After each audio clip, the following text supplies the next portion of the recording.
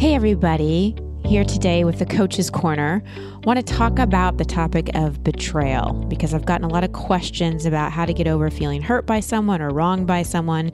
So I want to speak to that and give you some tips for how to deal with it and really how to get over it.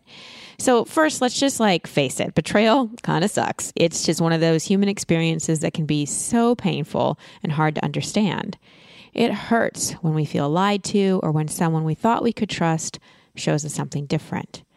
When we feel betrayed or like our trust is broken, it's natural to want to hang on to the anger, resentment, blame, and how could she or how could he or I can't believe this thoughts. But that keeps us in victim consciousness and only perpetuates our suffering. So there is a way out of the suffering. There is a way to bring lightness to this seemingly heavy experience. So I'm offering you this step-by-step process to move through betrayal. But before I go into the steps, you got to be willing to let it go. So I ask you, are you willing to let it go? Are you willing to put aside needing to be right and feeling like a victim so that you can be free? Yes? All right, let's go through the steps. Step 1, just feel it. Yes, you got to just feel your feelings around it. Betrayal or violated trust can be incredibly jolting. In a sense, it can feel traumatic because it catches us totally off guard and threatens the false sense of security we project on others. Feel your sadness or anger or whatever you're feeling. Cry, scream, journal, hit a pillow. Talk to friends who will just listen and hold that loving space rather than engaging in bad-mouthing or throwing a pity party for yourself. Reach out to a coach or a counselor. Do not call or be feeling your feelings with the person you felt betrayed you. That's not the right source to go to. So find a safe space and way to feel your feelings. If you need help with that, refer to the emotional section of the treatment plan of expectation hangover. Step 2, take action and deal with physical world reality issues if applicable.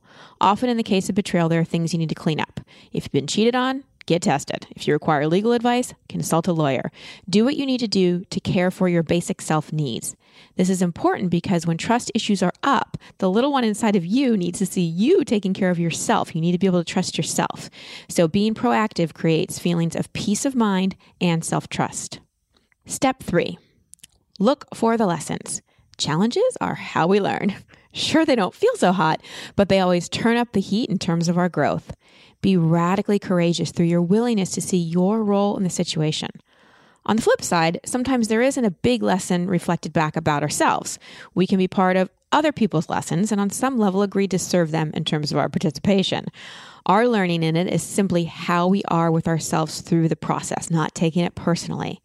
And there's always an opportunity to practice being more compassionate with yourself. Step 4, move to understanding. The person was truly doing the best they could. I know you may disagree and argue against that truth, but trust me when I say they were doing the best they could with their own inner resources. Everybody's on a different journey, learning different lessons. You don't have to like it or agree with someone's actions or choices to forgive them. Forgiveness of yourself is also extremely important. When betrayed, we often feel duped or stupid or like a fool. So forgive yourself and know you were doing the best you could. Step 5, give them to the universe. When feeling betrayed, our righteous, I'll show them voice comes up. We fantasize over worst case scenarios that could happen to them that will be redemptive. Resist this temptation because it only creates negative energy inside of you. Their lessons are between them and their higher power and are none of your business.